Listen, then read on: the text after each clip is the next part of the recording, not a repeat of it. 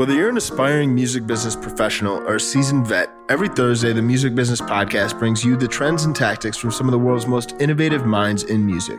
I'm artist manager and consultant Jordan Williams. And I'm Sam Heisel, co-founder of the music marketing and content production agency Knox. We're not teachers. We're entertainment industry professionals, drinkers, wannabe comedians, and most importantly, fans. Welcome to the show. Yo, what's up, Sam? How you doing, man? I'm good, man. Very excited for today's guest. We got a heavy hitter. Yeah, man, a real legend. You know, I first came across this artist or across this engineer and artist a couple years ago. A friend of mine was making music with a friend and ended up getting a meeting with him, and he told me about Anthony Kilhofer, and that was the first time I heard his name. Since then, he's obviously grown to be an even bigger legend than he was before. At the time, he was super notable for working with Kanye West and Travis Scott, and now he has his own label, First Gen. So for those who aren't familiar, he is a record producer, songwriter, and engineer. He's worked with, like I said, Kanye West, was Travis Scott's first manager, worked with Kid Cudi, Rick Ross. He's won 4 Grammys. In addition to mixing a lot of the biggest songs in music, he co-founded the record label First Gen, which is a single first record label. So they release singles first. The way he explained it in the episode is we go on dates with artists. We release one song at a time. If we want to go on another date, we'll go on another date. In his words, he explained it as singles is kind of where it's at. So I'm super excited about this episode because we cover a lot of different things. We cover what it's like to be a producer, what it's like to be an engineer, and the business behind it. So we talk about what a mixing engineer does, what a mastering engineer does. He explains that you can kind of compare it to a waiter. They're there to serve. But we also talk about what the deal structure for a mixing engineer is. So, you know, if you're a producer, if you're a mixing engineer, you'll not only get keys to make your creative workflow a little better, but you'll also get to know the logistics and the business behind what he does. What do you think, Sam? Yeah, I thought it was dope. I mean, as somebody that grew up in Chicago, I mean, he like the Grammys he won, 3 out of the 4 Grammys he won were for playing a role in the production and engineering of Kanye West's, like, the old Kanye. You can't deny the old Kanye, and this man was right here with it. He was, I mean, credited on Late Registration, The College Dropout, Graduation, My Beautiful Dark Twisted Fantasy. I think this dude is no joke when it comes to his ability as a kind of mixing engineer, his experience in production and all that good stuff. So I think what I particularly love about this episode was, I think, the keys to a great song. I think, like, he speaks in depth around really what separates a good song from a great song, all the way down to the very nitty gritty nuances of mixing and mastering hits. I mean, to be honest, some of this stuff too, it's like he gets very, very granular when it comes to various mixing and mastering techniques that he uses. So much so that he even breaks down the beat structure and some keys that he keeps in mind when arranging various songs. And I mean, it was a very dope flex because at one point, like, Jordan's like, okay, so what's the example of when you use this general, like, framework of arrangement? He's like, Monster by Kanye West. I was like, yeah, geez, all right, Anthony, calm down, player. So, and then I think lastly too, I mean, he's worked with some incredible people. He was Travis Scott's first manager. I mean, he was there from the ascent. I mean, he worked tons with Kanye West, Kid Cudi, all these other artists. So what he kind of learned in working with them and how he was able to generate some of those opportunities. So really grateful to have had him on. And if you haven't already, I definitely want to encourage you guys. We got a really cool label, First Gen. So be sure to check out the new record, Feeling Bad, by their artist Gone Till Monday. So super, it's a heater. It's got the Anthony Kilhofer mixing and mastering. You know it's going to sound crispy. So without any further ado, let's get into the episode. Mr. Anthony Kilhofer. Let's do it. Hold up. One last thing. Major shout out to Ruben Rincon. Ruben is a fan of the Music Business Podcast, been a longtime supporter, super grateful for his support, but he actually is the one that proposed and hooked us up and plugged us with Mr. Anthony Kilhofer today. So thank you, Ruben. Be sure to check him out if you haven't already. And if there's anybody that you guys think could be a really great fit for the podcast, that's experienced, credible, some unique stories and perspectives to share, slide into our DMs. Let's get talking. All right. For sure. Without any further ado, let's get into it. Anthony, what's happening, man? How you doing today? I am well. Yourself? Cannot complain. Very, very excited to have you on. I think got a wealth of experience, and I think it's going to be super valuable for our listeners, man. So to jump right into it, man, I'd love to just kind of hear, for starters, like, obviously The world's in a crazy place right now. COVID, Black Lives Matter movement. I think grateful for a lot of the progress that's being made, but even just in regards to lockdown and COVID, how is your kind of creative flow and just general like workflow changed? Like what's kind of your day-to-day looking like these days? I mean, honestly, nothing has changed really with me in the COVID thing, except my daughter. I have a 10-year-old daughter, and she's at home now. So I have to help educate her in the morning. Mm-hmm. But, honestly, not much has changed. I go to the studio every day, and that's what's up. Right on. Well, I think there's I think most of my clients don't come in. And didn't mean to cut you off, but most of my clients aren't here. People I mix for usually don't come in. They just send me the music anyways. It's all virtual. All right. Yeah, for sure. So I think one topic, and I know we definitely want to dive into a couple different categories, but I think one category is I think mixing and mastering and engineering songs is clearly an art and a science, and I think there's a broad range of skills and kind of level of that you can do it at. I think oftentimes when people are just trying to like get their song finished, whether they might just buy a beat off YouTube and then pay somebody like $50 to like mix or master their song. But I think you've kind of done and engineered and produced at the highest of levels. So from your perspective, I mean, even just for the fundamentals and foundations, for people that might not be as a customer, have a very deep understanding of like the mixing and mastering and engineering process, what exactly from your perspective does it mean to mix and master at a high level? I mean, what does it mean? Yeah, like what's the mixing mastering part of a song for people who may not know? We'll dive deeper into specifics. I think it's all like, what are you talking about? Because some people, what do they expect and what is their rationale? Some people accept crap, and so therefore that's what they put into the world, and they don't understand why they don't have fans, and that's why they don't get any traction. But they just play it to their homies, and they're all high as fuck, and they don't know. And I think people just compromise. I think what's wrong, all these artists right now grow up with everybody gets a fucking trophy, and everyone's a genius, and everyone's got a clothing line and a brand, and they produce. I don't know how many fucking emails I get. I produced it, I engineered it, I wrote it. Well, maybe you should work with somebody else that'll, What I always say is Steve Jobs didn't make the fucking iPhone by himself. Okay. Right. He had Wachowski, right? Steve would have been nothing Jobs would have been nothing with Wachowski. If you don't find your Wachowski, then,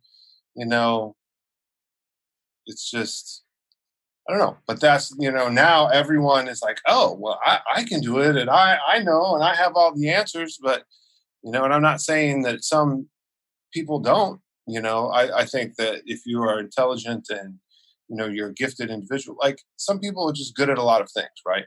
Like Justin Bieber is great at basketball and he can play piano and he can sing. And, I think some people have to deal. I mean, I wanted to be an artist too, but I realized that I sucked. So I quit. Right? Mm-hmm. People don't realize they suck. They won't listen. They're so fucking delusional. They just keep, wasting their life away trying to be something. Mm-hmm. So when it comes to the fine tuning the quality, I mean, I feel like some people haven't even necessarily trained their ear enough to really understand a lot of the little things that are happening in the nitty gritty of a song. So when you're trying to focus, or when you say that there's room to improve the quality from a production and mixing and mastering and completing a well-rounded song, like what are different areas where you're kind of paying attention to, where you see that it can really help somebody go from like mediocre to good or from good to great? Well, I think like arrangement, number one. No one thinks about arrangement. That is the most important because it has to have some kind of different non-linear. Like non-linear, why can't I say the word? Non-linear feel to it, right? It can't be the same production in the beginning and the same production in the chorus and the same production in the second verse and the same production, that's like key, what I mean? Because the listener's ear, no matter how great your verse is, people's attention gets lost after like the first 30 seconds. No matter how great the verse is, how great the hook is, You got to keep changing shit. It's like the same way when you watch a movie, right? They don't shoot the whole 30 minutes, the first half of the movie in one shot. That's what my dad used to say. He was a jazz musician for a long time, and I would try to show him records, and I'd be like, "Dad, you should check out this song," trying to get him up on new music. And he'd be like, "This." That's the first thing he would notice is the arrangement. He would say, "This song is the same from the beginning of the end. The music is the same from the beginning of the end." And I would always get so frustrated because sometimes it'd be my favorite songs, but he was right. I do think the dynamics of a song in terms of the arrangement is underappreciated for sure. Well, I think in some, like, I remember when the Wu-Tang came out, and, some of that Wu-Tang early music was very similar all the way from start to the end. But it depends how excellent the production is and how inspiring it is. But yes, in most cases, yeah, I mean, it's a big deal. And like everything else these days, nobody believes it is, so. Right.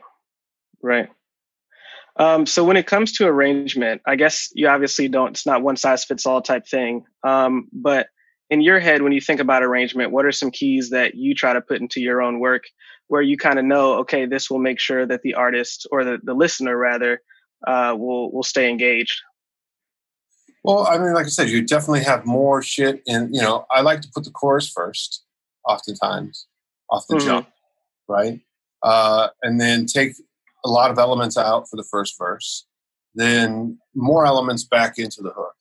Then second verse, no snares, no hats, only low end stuff for the first 8 or the first 4 bars. So then you notice that you've just finished the hook and you've just started, you're into a new part of the song now, right? So, and then it just gives now the listener is going to pay more attention because it's changed. So what's a couple of examples that you worked on and that you know of that are I guess exemplary examples of that people can look up and listen to? The Kanye song Monster on Dark Twisted Fantasy. Second verse of Monster is a great example. Awesome. Yeah, I mean that's a great album. So beyond arrangement, so going back to the overarching question of like some of the most important things to keep in mind from a production and mixing and mastering and polishing a song process. Beyond arrangement, what are other things that you're paying attention to that will separate a mediocre or good song from a great song? Well, I think, you can't always, the second thing, but I'll get back to this, that, it's not about what the sonics are, okay? What a song does is tells a story, okay? So it's like, you could have a great sonic perfect piece of work, right?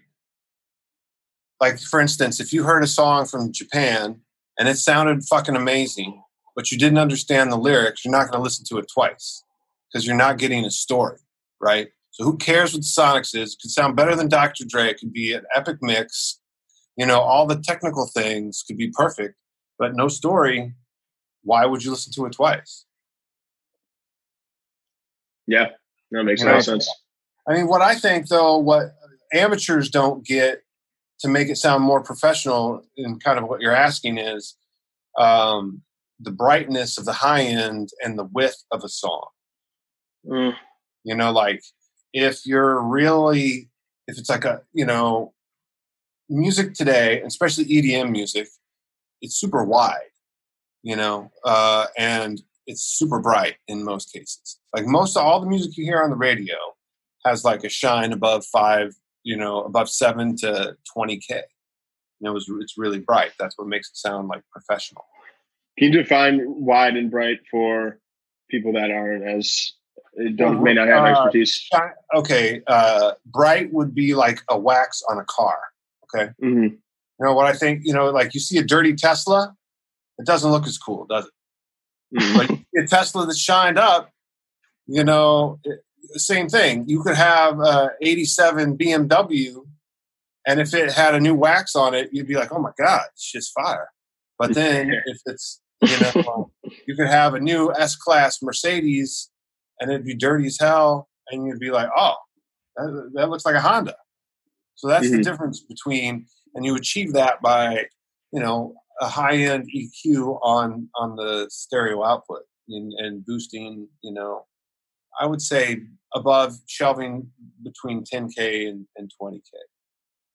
And the width is just like the width you notice mostly in EDM music, but the width would be like, what Ozone has a stereo image plugin a piece that you can use, or BX Solo Widener plugin, or Waves is a Widener plugin. Nice. That's awesome. Super helpful. So can you talk, I know building and finishing songs too can also be like an iterative process. And I know a lot of time going back to some of the different principles and tactics you just mentioned, but are there any specific examples of songs where you felt it had a very kind of like beautiful evolution, where maybe like the first time and the first iteration was like, but then by the time it was done and polished where you polished the BMW. Yeah, you waxed the BMW. Yeah, but I mean, that's just kind of, I feel like I try to do that to everything I touch. That's the whole point of a professional mixer. Because if you weren't a professional mixer, then you would just be the guy recording the vocals. I would think that's why people call me, because they're not happy with, what they have currently. And when you, like, if you had, take the song that you just wrote and you feel good about, and you listen next to a Drake song, and you listen next to a Future song, and you're like, gosh, it doesn't sound the same. Why don't I get the same feel from the Future song as I get from my song? So, that's, I don't know. I can't think any specific examples, because I hope I'm giving that example to everything I touch. Right. Yeah, for sure. Right. It feels like, too, when you listen to like a New Music Friday, you can kind of, hear it. And then it's not only that, but like the real way to get into the matrix, into the music business matrix, is when, a sync license, right? Or something to film and TV. So how are you going to get that? Because whatever ad agency or whatever marketing person listens to your song and it doesn't sound like Travis, or it doesn't sound like Future, it doesn't sound like Kanye, well, you're not going to get that fucking sync. Okay. So you're going to miss out on that check, and you're going to miss out on that promotion. So, but you might as well just pay $50 for your buddy to mix it, because, he said he's good at it. So what's the mix and mastering process like at your level? I mean, I used to make music like years ago, and I kind of just sent it to an engineer. There wasn't too many notes. I kind of gave a reference for a song, and they would send it back, and I would give notes on it after that. But obviously at your level, it's a much more creative process. It's a much more intense process. If I've hired you to mix and master one of my songs, what are some things that you ask the musician before they send you the song, or after they send you the song, to kind of give them the level of quality or the vibe that they want? Because mixing and mastering, in my opinion, can change an entire song completely.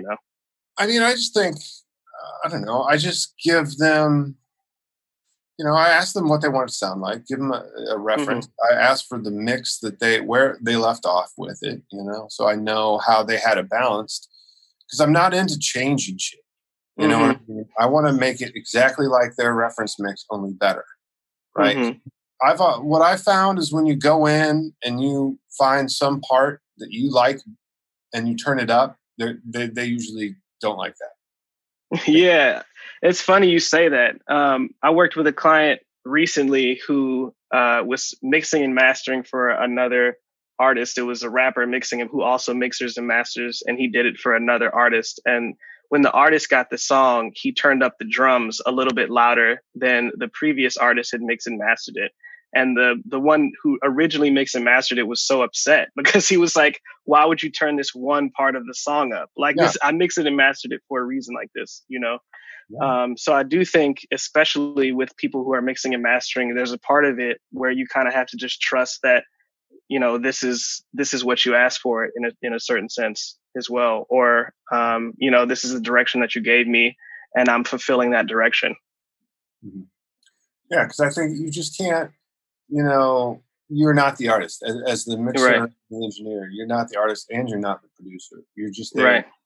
You're basically a glorified waiter, in my opinion. And that's where I think people, they try to get into engineering because they didn't succeed as artists, but they still want to put their print, they want to put their creative input into that product. And I think sometimes that shoots them in the foot. Right. You're just a servant to these people. So don't go crazy. So how does the collaborative process as a producer who gets called in for a session differ from an engineer or a mix and master that gets called in for a session? Well, I mean, the producer is the one that helps create the song, right? Right. Produces the beat. The engineer is the person that records the beat and mixes it. Right, but I guess you kind of explained it previously. You said the server is kind of like the waiter, and then I guess the producer would kind of be like one of the cooks in the kitchen. Yeah, but I think it's more than that, because the producer is the one that is they're usually calling the producer because they like what the producer has done previously. Right. So if you've heard that sound, they want to be associated with that sound. The producer is like a stylist, basically, right? Why do stylists have their jobs? Because they know what, the latest great look from Gucci, the new look from Louis Vuitton, and what each thing for that season to pick from. Because there's crap that is released that they don't want to pick from to put on the people at the photo shoot, right? So it's the same thing the producer does. There's a million sounds they could use, but the producer's picking the sounds that are pop culture right today. Right. That's why the game is a young game, because they're in tune with the youth culture. Right. And then just, in terms of logistics, like what's a normal deal structure? I think people are a little bit more familiar with what a producer deal structure looks like. You maybe get an advance split on the record, on the publishing, and on the master side. What does it look like for a mixing and mastering engineer? Is it mostly flat fee, or is it sometimes you get points on the record, or flat fee and points if you're really, if you've been in the game for a long time. Mm-hmm. But I mean, what are points? And it depends on what level you're working at, right? Because straight to SoundCloud, there's no points. If you're using DistroKid, you think that artist is ever going to, have an accountant pay you out? Come on. So it's like, at what level are you operating? I think what people oftentimes, I don't know, there's two music businesses, like the real music business and then like street level music business. So like, what are you, there's two realities, just to be 100% real, So I think people get confused that they're operating in the real music world, but they're just hanging out with their friends and making beats. And sometimes those kids that do make the beats, then they jump up and then they're like Lil Pump, right? From 0 to 5,000 in 1 week, right? And I'm not saying that can't happen. And I'm not trying to say, don't chase your dreams, but at the same time, you have to be realistic and kind of, what part of the business you're really in. Right. For sure. Totally. So one of our friends of the podcast kind of submitted a good question. Shout out Kian. But he saw and kind of there's the credit that you have according to Discogs on Michael Jackson's Thriller 25th. And I know there's kind of a floating story about Michael Jackson having about 100 mixes of Billie Jean that he worked through before he and Quincy found the right one.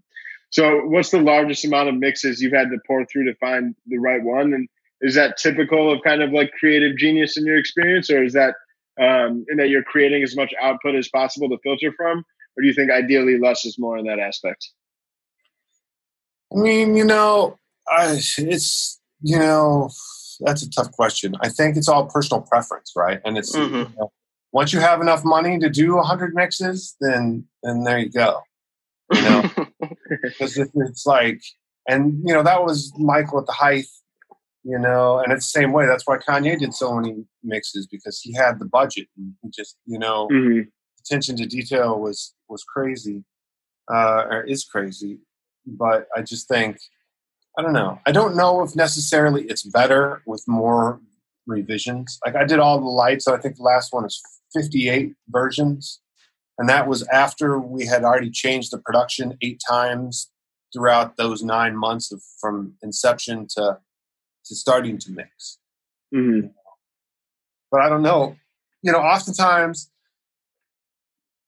it's magic the first 2 days, and then you just start paying yourself in the corner doing crazy shit that doesn't really pan out, in my opinion. Right. Yeah. Makes a lot of sense. In your experience working with Kanye, I mean, what I think you'd said in another interview too that he did a really good job setting parameters, even what you just alluded to here, parameters for a project, different kind of creative constraints or an environment to kind of guidelines to play within. And then just what you alluded to here is kind of a process of experimentation. Are there any kind of big takeaways that rubbed off on your process through collaborating with him, or how did you personally grow in your experience and in all the time you spent collaborating and working with him? I mean, man, it's like, I learned when I was younger, I played basketball a lot. And, before my freshman year, I played, when I was in 8th grade of my summer, I played with all the high school kids, right? So when I went to the freshman tryouts, I was, ready to go. And I had spent all that time against stronger opponents. So when I was playing against the kids my age, I was better twofold. Well, if I would have kept playing with the 8th grade kids, I would have not had the abilities that I had. It's the same thing, like working with Kanye, it was the people that he had around. That's another thing that I think made his records so good because, I was doing a mix, Mike Dean was doing a mix, Andrew Dawson was doing a mix. If it was just one person doing a mix, that person is just going to do something and be like, oh, here it is. And then, then he might accept it, he might not. But if somebody else is going to come in and, if somebody else is going to come in and challenge you and make you work harder, then the product is going to be better. Same thing with this whole thing that everyone, capitalism versus socialism, right? So how did things grow and how is there competition? Without competition, you'd be stuck in mediocrity. And then you use that in commerce, you use that in music, it's the same thing. Mm-hmm. For sure. When it comes to, when it comes to like working with big personalities, whether it's kind of like Kanye or Travis, how did you kind of make space, or how did you have to approach those environments with a unique angle relative to a lot of the other kind of like opportunities and projects that you're working on? And if so, kind of how did you structure how did you differ your approach to make it work the way it did? Just shut the fuck up. There we go. It's like you can't. That's another thing I think that people don't understand is, when you're going into these rooms with these massive egos, like I said, you're the waiter, Yeah. And, every time you open your mouth, it better be fucking something good, or, you're going to be judged. And if you want to come back tomorrow, you say some stupid shit, you won't get the invitation. Mm-hmm. So know your role, as I say, stay in your lane, and just try to be as valuable as possible. Speaking of this greatness that you're talking about, at least referring back to, when you were playing basketball with older kids, you've seen also a lot of artists go from, their 8th graders, so to speak, to becoming the older kid. What do you see in artists creatively, whether that's Travis Scott or other artists that you've worked with, that you think lends itself to how they've achieved their longevity? I just think that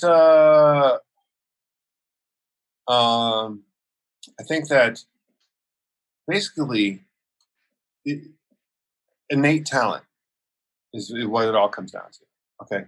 Some people get lucky, and are in the right place at the right time, might have the right friends, their uncle worked at MTV, and so they got da-da-da, and it kind of happens. But to stay in the game for a considerable amount of time, it takes, just an amazing amount of talent, and then a strong work ethic, and no drug use. Right. One thing that I like a lot about a lot of the artists that have been around a lot, that I like a lot, whether it's Kanye, Travis Scott, or anyone else that I like, Rihanna, is that with each album, they bring a little bit more of themselves in a different way. So when I heard College Dropout, that's obviously a little different than Late Registration, which is different than Graduation, but it all felt kind of like an extension of the last version of themselves, So as a listener, that's kind of what keeps me intrigued for as long as I am intrigued. It's like, okay, when they go to this next album, when they go to this next project, when they come out with this new, personal brand, is it something that I want to gravitate towards? And then usually the people that I stick around the longest are the ones that it's just a check every time. Like, yo, this is dope. This is dope. This is dope. This is dope.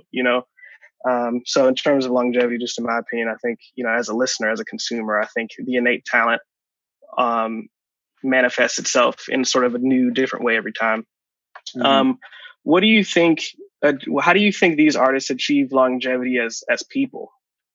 Just in the industry, as working and collaborating with people a little bit less of the outside of the creative process and more on the personal side of things or business savvy side of things.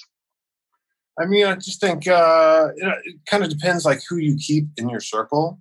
Mm-hmm. Because it's like they have to keep their head straight and moving forward, and not just a business and a creative, but emotionally. Because once you control your mind, then you can do whatever you want. But if you start having things that are breaking down your mental stability, and I think also just general like intelligence, like just your IQ. I think, these mega artists' cognitive abilities are above the norm.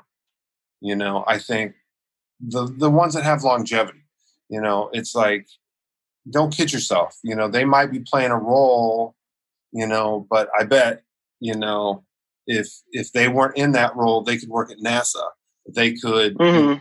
It's like, not every artist, but because everybody can, steal their 15 minutes of fame, but to keep the career going. Like you said earlier, Miles Davis is a great example of that. Like every record he made always changed its style and accommodated a bit of what pop culture was at that time. Mm-hmm. And I think that's right. Kind of what you have to do, and it's hard. It's hard for some folks to do that because, you get caught up in the drugs and the women and the people around you all telling you that you're geniuses and that, and then you don't push yourself and then you lose that edge. Right.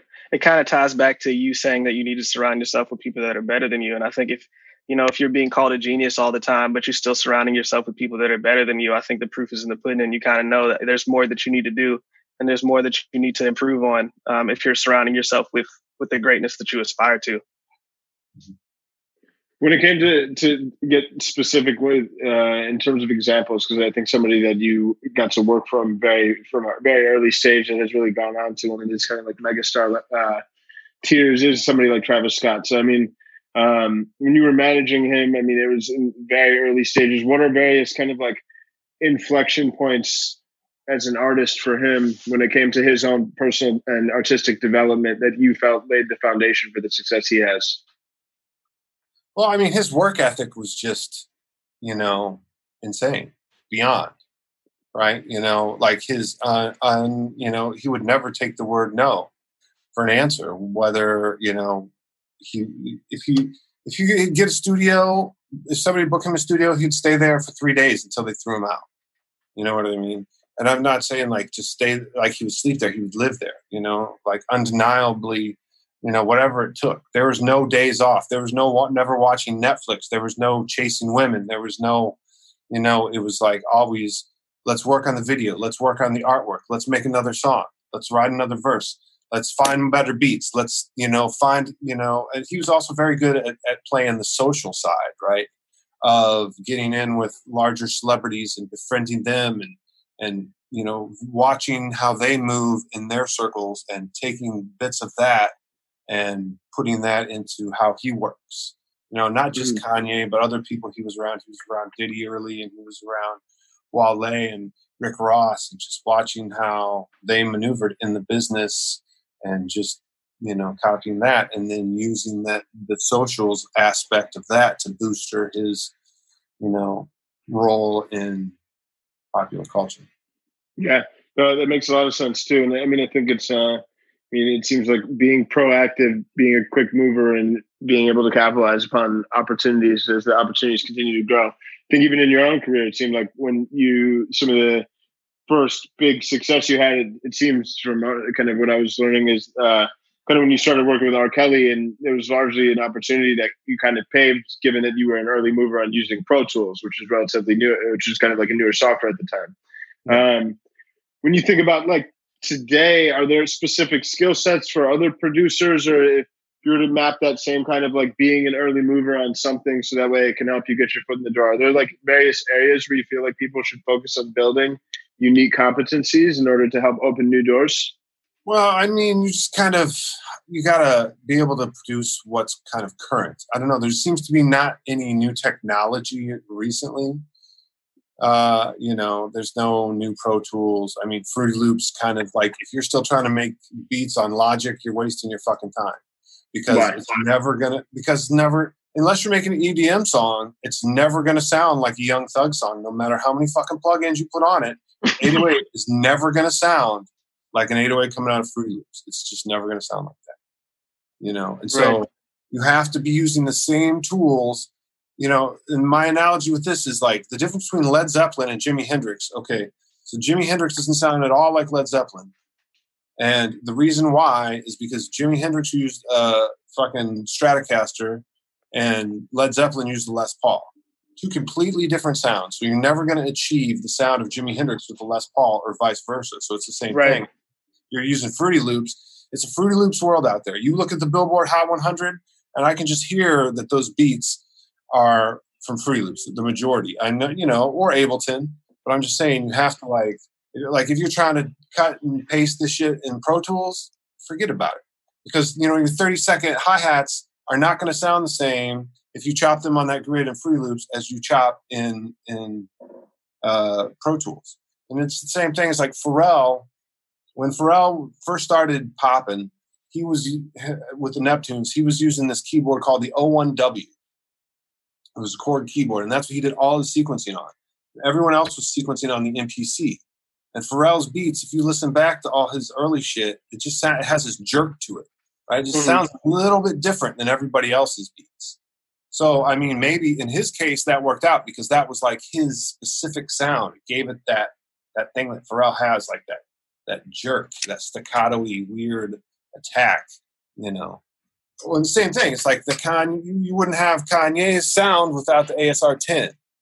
Mm-hmm. So I don't know what it is now. I think what it is now, personally, is like it's not necessarily a software, but like everyone uses the REC20 plugin. Is that what that's called? That makes it sound old and shit. It's like you got to use that, and you just have to use whatever other people are using, in my opinion, because you can't stand out too far from the norm if you want to be a part of the norm. Yeah, you can do it. You want to make shit nobody cares about, and then like a small majority of people will like it, and maybe But I mean, I'm I don't know. It's different because I'm older and I got a family and shit, so I'm in it to win. I'm not in it to cool. I'm not in it to like have a small segment of people who think I'm really cool, but I want to be McDonald's all day. Right. How do you think it makes sense for producers early on that may not have a lot of credits or a lot of notable releases to market themselves? I know, obviously, as you get older, producers, obviously, I used to work for a producer, Metro Boomin, and it kind of just seemed like eventually the collaborations just came together because he was friends with all the rappers and producers and artists that he wanted to work with. But obviously there's a starting point. So how do you market yourself if you don't necessarily have that? I don't want to say clout because that's not what I mean, but I guess respect. I mean, I don't know. I think it's hard these days because it's so, I mean, because previously you could go places before, the pandemic, you could go to where creatives hung out, right? Mm-hmm. My day would have been the studio or a club and make connections that way. But I think now, I guess you just would be putting beats on Instagram, direct messaging artists that you want to work with, or, just find an artist and develop them, and early on. And then, but don't imagine that they're going to, ride with you forever because, that's not a reality. But I think at the same time, if you, find young artists and you develop with them, and then somebody's going to hear that. It's instead of sending beats to people, I think it would be better to, even if it's a small artist that, then somebody's going to hear it and be like, oh, who did that? and get back to that. I just think it's a really hard game. Everybody wants to be a producer now because, you know what? You get Fruity Loops and Splice and you're a producer. Boom. Yeah. You know? But that's not a producer. That's a beat maker. That's broke. Yeah, we compared that actually in a previous episode with Sherry Hu about the democratization of programming and how there's all these websites like Code Academy, FreeCodeCamp, Udemy, where everybody can learn how to code. And it's starting to happen to the music industry now, where everybody can kind of have GarageBand, Fruity Loops, Logic, Splice, like you're saying, and then they're all of a sudden a producer. So what you have is, and this is what's happening in the software development field too, is a lot of junior producers and not many senior producers. So the flip side of that is you have a lot of junior software engineers and a lot of senior and not many senior software engineers. So the flip side of that is you have a lot of junior producers, so to speak, and not that many senior producers. So I just think that's pretty interesting. I think too, though, speaking to that, I don't know, I lost my train of thought there. I think producers need to work with artists. You just can't crank out beats all day long. Because I know a lot of producers that do that. But it's like I was saying the basketball analogy earlier, if you're making the beat by yourself all day, you're going to shoot the layup from the right side because you like shooting layups from the right side and you're good at shooting layups from the right side. But if you're playing with somebody else or you're making a beat for somebody else, fuck that shit sucks. Go to the left side. Shoot from the 3-point line. It's like, I think that's what pushes you. And that's what, when I was starting out engineering, I could make a song, I could record drums, but until, you had a band in the room and the drummer said the sound sucks and the bass player was bothering you and needed a different headphone mix and blah, blah, blah, you weren't really an engineer because you can't really hang with the big boys and make those, decisions to, accommodate what a real professional needs to get done. Right. For sure. One thing you alluded to too is like the producer versus beat maker. Like how do you divide the two? I mean, what's the difference in your eyes? Well, I think the producer. Okay, so what if you got vocals to a song? A producer doesn't know how many sharps and flats are in C minor. Okay. Or a beat maker doesn't know how many sharps and flats are in C minor. Okay. So if you get a song from an artist that, they wrote the song to just some loop they found that had no production on it. But then how do you make it like, oftentimes I have ideas that I send out to people and ask them to restructure it. Like, I had this idea. I played this melody. I put this 808 under it. It's an F minor, take the song. And then somebody had cut a vocal to it, and they did a hook and a verse, and I send it to them, and the beat maker can't even hear what the fuck the hook is. They take out all the music in the middle of the hook. I'm like, what are you thinking? Like, that's where you're supposed to put all the music. You're supposed to take it out in the verse and in the pre-chorus so that when you get to the hook, but I mean, they know how the soft clipper works on Fruity Loops, and that's what a beat maker is. And I'm not saying that beat makers are bad because sometimes beat makers can inspire somebody to write a smash, right? But then, you have to have more than one kind of capability if you really want to be a professional. Right. I want to segue a little bit into your label. So when did it make sense for you in your career where you felt like, okay, I've kind of done what I need to do with mixing and mastering, done what I need to do as a producer. I want to do something else in addition to this and really start my own label. Well, I've been waiting to find somebody that I thought had the mental capacity to do the business side. Because, what I had with Travis was I was trying to manage him. I was trying to, because when I was managing Travis, he wasn't making any money, right? So I had still had to engineer and produce and, do writing sessions, whatever it does to pay the bills, to keep the lights on, to rent the studio. And, so it's the same thing. I couldn't start a label by myself. I needed somebody that, anybody can start a label, but what's your marketing department? Okay. Like, how are you going to push this record into the community? And just through all the years that I've been in Hollywood for 20 years, You know, I know people at all the agencies and all the marketing outlets and, you know, different things like that. So how do you utilize them you know, to help further people's career? I mean, so I was just waiting. I met Matthew, my partner, and he wanted to do it. And, you know, I just felt like he didn't really know anything about the music business, but he was a very intelligent individual, right? And so I figured, you know, I heard once from Jimmy Iovine, he said, you know, you can teach anybody the music business. It's not that hard, but you can't teach people music or how to pick talent, how to recognize talent. That's an innate gift that you just know, right? To recognize what a gift of talent is. But the music business, it's not that hard. If somebody, you know, it is hard in the sense that for years it's just been so segmented so that it's like the Illuminati, they call it, or whatever. It's been segmented so you can't really get into it, and there's only so many different ways. And unless you're paying the right managers and the right agents, then you're just not really a part of it. Or the right publishing company if you're a producer, you know. Right. I think, at least from my experience in the music industry, once you kind of know base level knowledge, you know, what the publishing is like on a song, how producers and artists split the publishing versus what points on a master are, that sort of thing. And then I think after that, there's like this huge just gray area of experience where it's like, okay, this situation may not ever happen again, but you learned something on this day.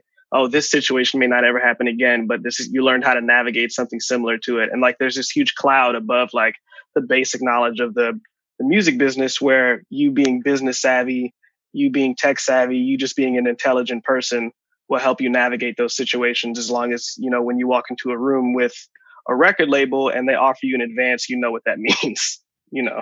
At least that's kind of how I see it. I mean, it's not so much the advance, it's so much, you know, I found the other day that an artist that we had released now had got a record deal and we're only receiving 20% of their royalties. And I'm just like, man, is that a good deal for you? I don't know. I don't see how that's I mean, you know, so you get your name on a billboard or two, but you know, I don't know. I guess that's the trade-off, though, is that the labels are, you know, major corporations are convincing them that they'll be global superstars, but they get, you know, their hands in their pockets for that, you know. Right.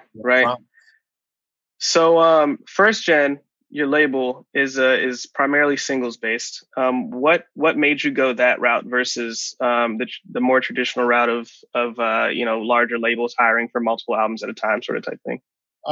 Well, number one, we don't have a lot of money to advance people, and nobody wants to sign a long-term deal without getting $100,000.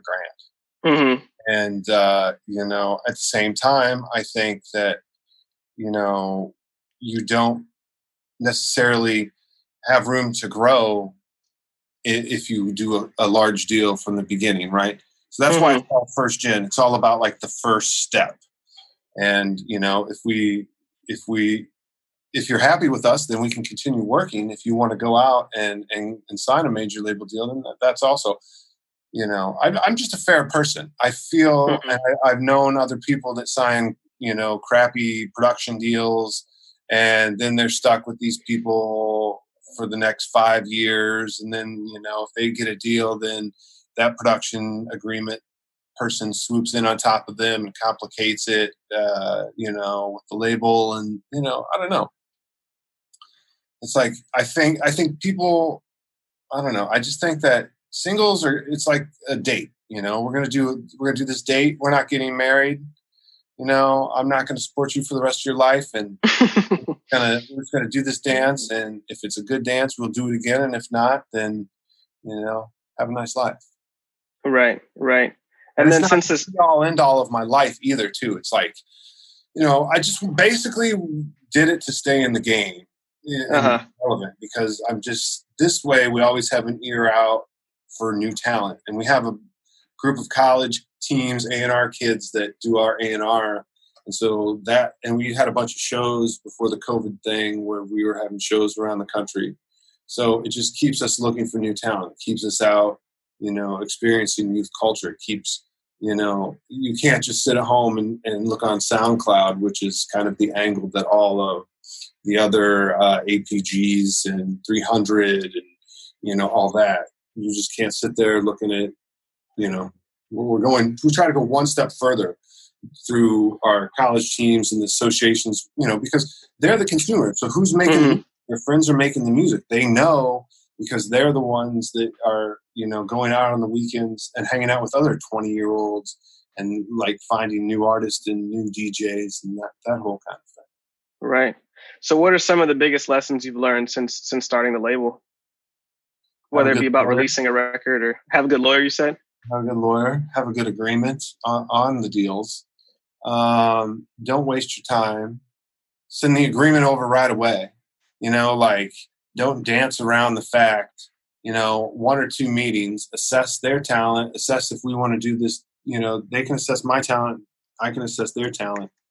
Not dance around the fact that, you know, this is a business. Because a lot of artists, you know, feel like, oh, well, you're the producer. Well, you should just give me the song. And then, you know, why don't you just give me the song and then I'll put it out on my label? And then I'm like, I don't know. It's just, I think a lot of people don't understand that it is a business and it's not, you know, yes, it is your song, it's your voice. But, you know, it might have had a different outcome if we weren't involved. And at the same time, you don't understand the marketing strategies of, you know, what we're capable of helping you with. Right. For sure. And I know as we kind of come towards the end and to a close here, one kind of question, last question I have is, I mean, succeeding in anything typically requires like continuously failing or like failing often. So I mean, that's how you're going to make progress. You're going to learn lessons the hard way. Are there any moments that stand out as kind of those learning the hard way moments in your career that ended up like paving the way for some of the success you've had? I don't know. I mean, not for Anthony. No. I mean, I think everything is the hard way, though. You know what I mean? Yeah. Mm-hmm. My whole career has been the hard way, even to this day. Because if it was easy, you know, I would be Pharrell, you know, or I would be Dr. Luke. You know, I think it's still easy is not something that is an engineer's career. You know, because easy would be turn in the first mix. And, you know, it's great, you know, and everyone loves it. I mean, that's just, I don't know. I mean, failures, I would say maybe more poor decisions, you know. You know, like Mark Ronson hit me up in 2012, and I never called him back because he was kind of cold at the time. Okay, that was probably a bad decision. That was right before. What was it called? The Bruno Mars record that he put out. Oh, damn. But at the time, the album he sent me in a mix I thought it was horrible. And so I was like, I didn't even call him back. And that could be one. But I mean, I think, you know, I don't know. It could be other things. It could be not trying to produce more earlier. Maybe the whole failure was engineering and not producing. And not writing, because then it took away time from writing and producing, which makes more money and moves you forward in the career. But at the same time, like if you look at the career of Manny Marroquin, right? He's like one of the biggest mixers in the world. And he's been doing this since like 86. No, I mean 96. So you show me one producer that made beats in 96 that went number one that is still making number ones in 2020. And I don't believe there is one, but Manny's still every day of the week making number one mixes with top artists in the game. So, I mean, it's hard to say what is the best career path, you know, because mixing is some live fast, die fast shit. Yes, you make a lot of money quick, but the royalties, you know, go downhill. But at the same time, as an engineer, you could have a longer career, but there's less money quick. Right. I don't know. Failures. I don't know. It's a tough one. Maybe one of my failures is signing my publishing deal with Rondor Universal. That was a fucking failure because they suck ass. And then they they went out of business and was absorbed by Universal. And it's like the traditional shit where Just like an artist, there used to be these old stories where, artists signed a record label, then their A&R would get fired, and then they would be set on forever, right? So same thing in a publishing company. If the A&R person that walks you into that building and you sign your deal with that A&R person, 2 years later they lose their job or the publishing company goes defunct and absorbed by somebody else, they don't give a fuck about you because they have no incentive to help your career. They want to help the careers of the people that they brought into the building, right? Because then at the weekly staff meetings, they can say, oh, well, me and Casey, we just put fucking da-da-da on the chart and blah, blah, blah. Well, no one cares about you because they're not going to, they just don't care. Yeah, for sure. There's nothing to win from you. So that could be a failure, but that failure has lasted a long time. Yeah. Right. Well, dude, I think you've had an incredible journey with some major wins and successes. So I think it's really grateful to have had you on today and learn from a lot of the experiences, the trials, tribulations, triumphs, man. So I know you're still keeping yourself busy, man. So there's a lot more to come, and we can't wait to see what happens. Yeah, let's hope so. We'll see. Yeah, there we go. Fingers crossed, brother. Well, thanks again, man. Take it easy. Problem, thanks for having me. Have a good week. Of course. Hey, you too. Cheers. Damn. Yeah, man, we gonna remember that one, dude. Anthony Kilhofer, like I said, just a legend, an OG in the game. We don't really get to, have too many people on here that just have years and years and years and years of experience. And you can just tell, by the way he spoke about, Monster from the early days of the mixing engineer that he spoke on, that's still making number ones today. He really knows what longevity looks like. So I was really glad that we got to break that down in terms of, which artists, the artists that you work with, how did they achieve that longevity and going through innate talent versus, keeping the better people around you. I think, if you're just a producer, if you're a mixing engineer or anything else in the music industry, I think you'll gain, you've gained a lot from this episode. And I'm very proud that we did it. So. Yeah, for sure. I think it was super, super valuable. I think a lot of times when it comes to actual, refining the quality of music, don't get me wrong, you need to be able to market, you need to be able to push your songs. But if the quality and those foundational elements of a great song aren't there, then you're not making it easy on yourself. So I think very grateful that he was able to really dive into a lot of those details. So super grateful. If you guys haven't already, please be sure to go ahead and drop and leave us a review. Apple Podcasts, Spotify, wherever you're listening to us. But we're super grateful for the continued support. So we'll be back next week. And I just want to shout out, the people that are on our Patreon. For a long time, we did this for free, and we were fine doing it for free. As a matter of fact, paying for the expenses, we were losing money, and we were happy, just as happy every week to get on the podcast and educate people through our guests, So just want to shout out the people on Patreon that decided to take it to that next level and help us out. We're excited to keep investing into the patrons that subscribe. So just wanted to give a shout out before we get out of here. Go. Well, appreciate y'all greatly. We'll see you next week.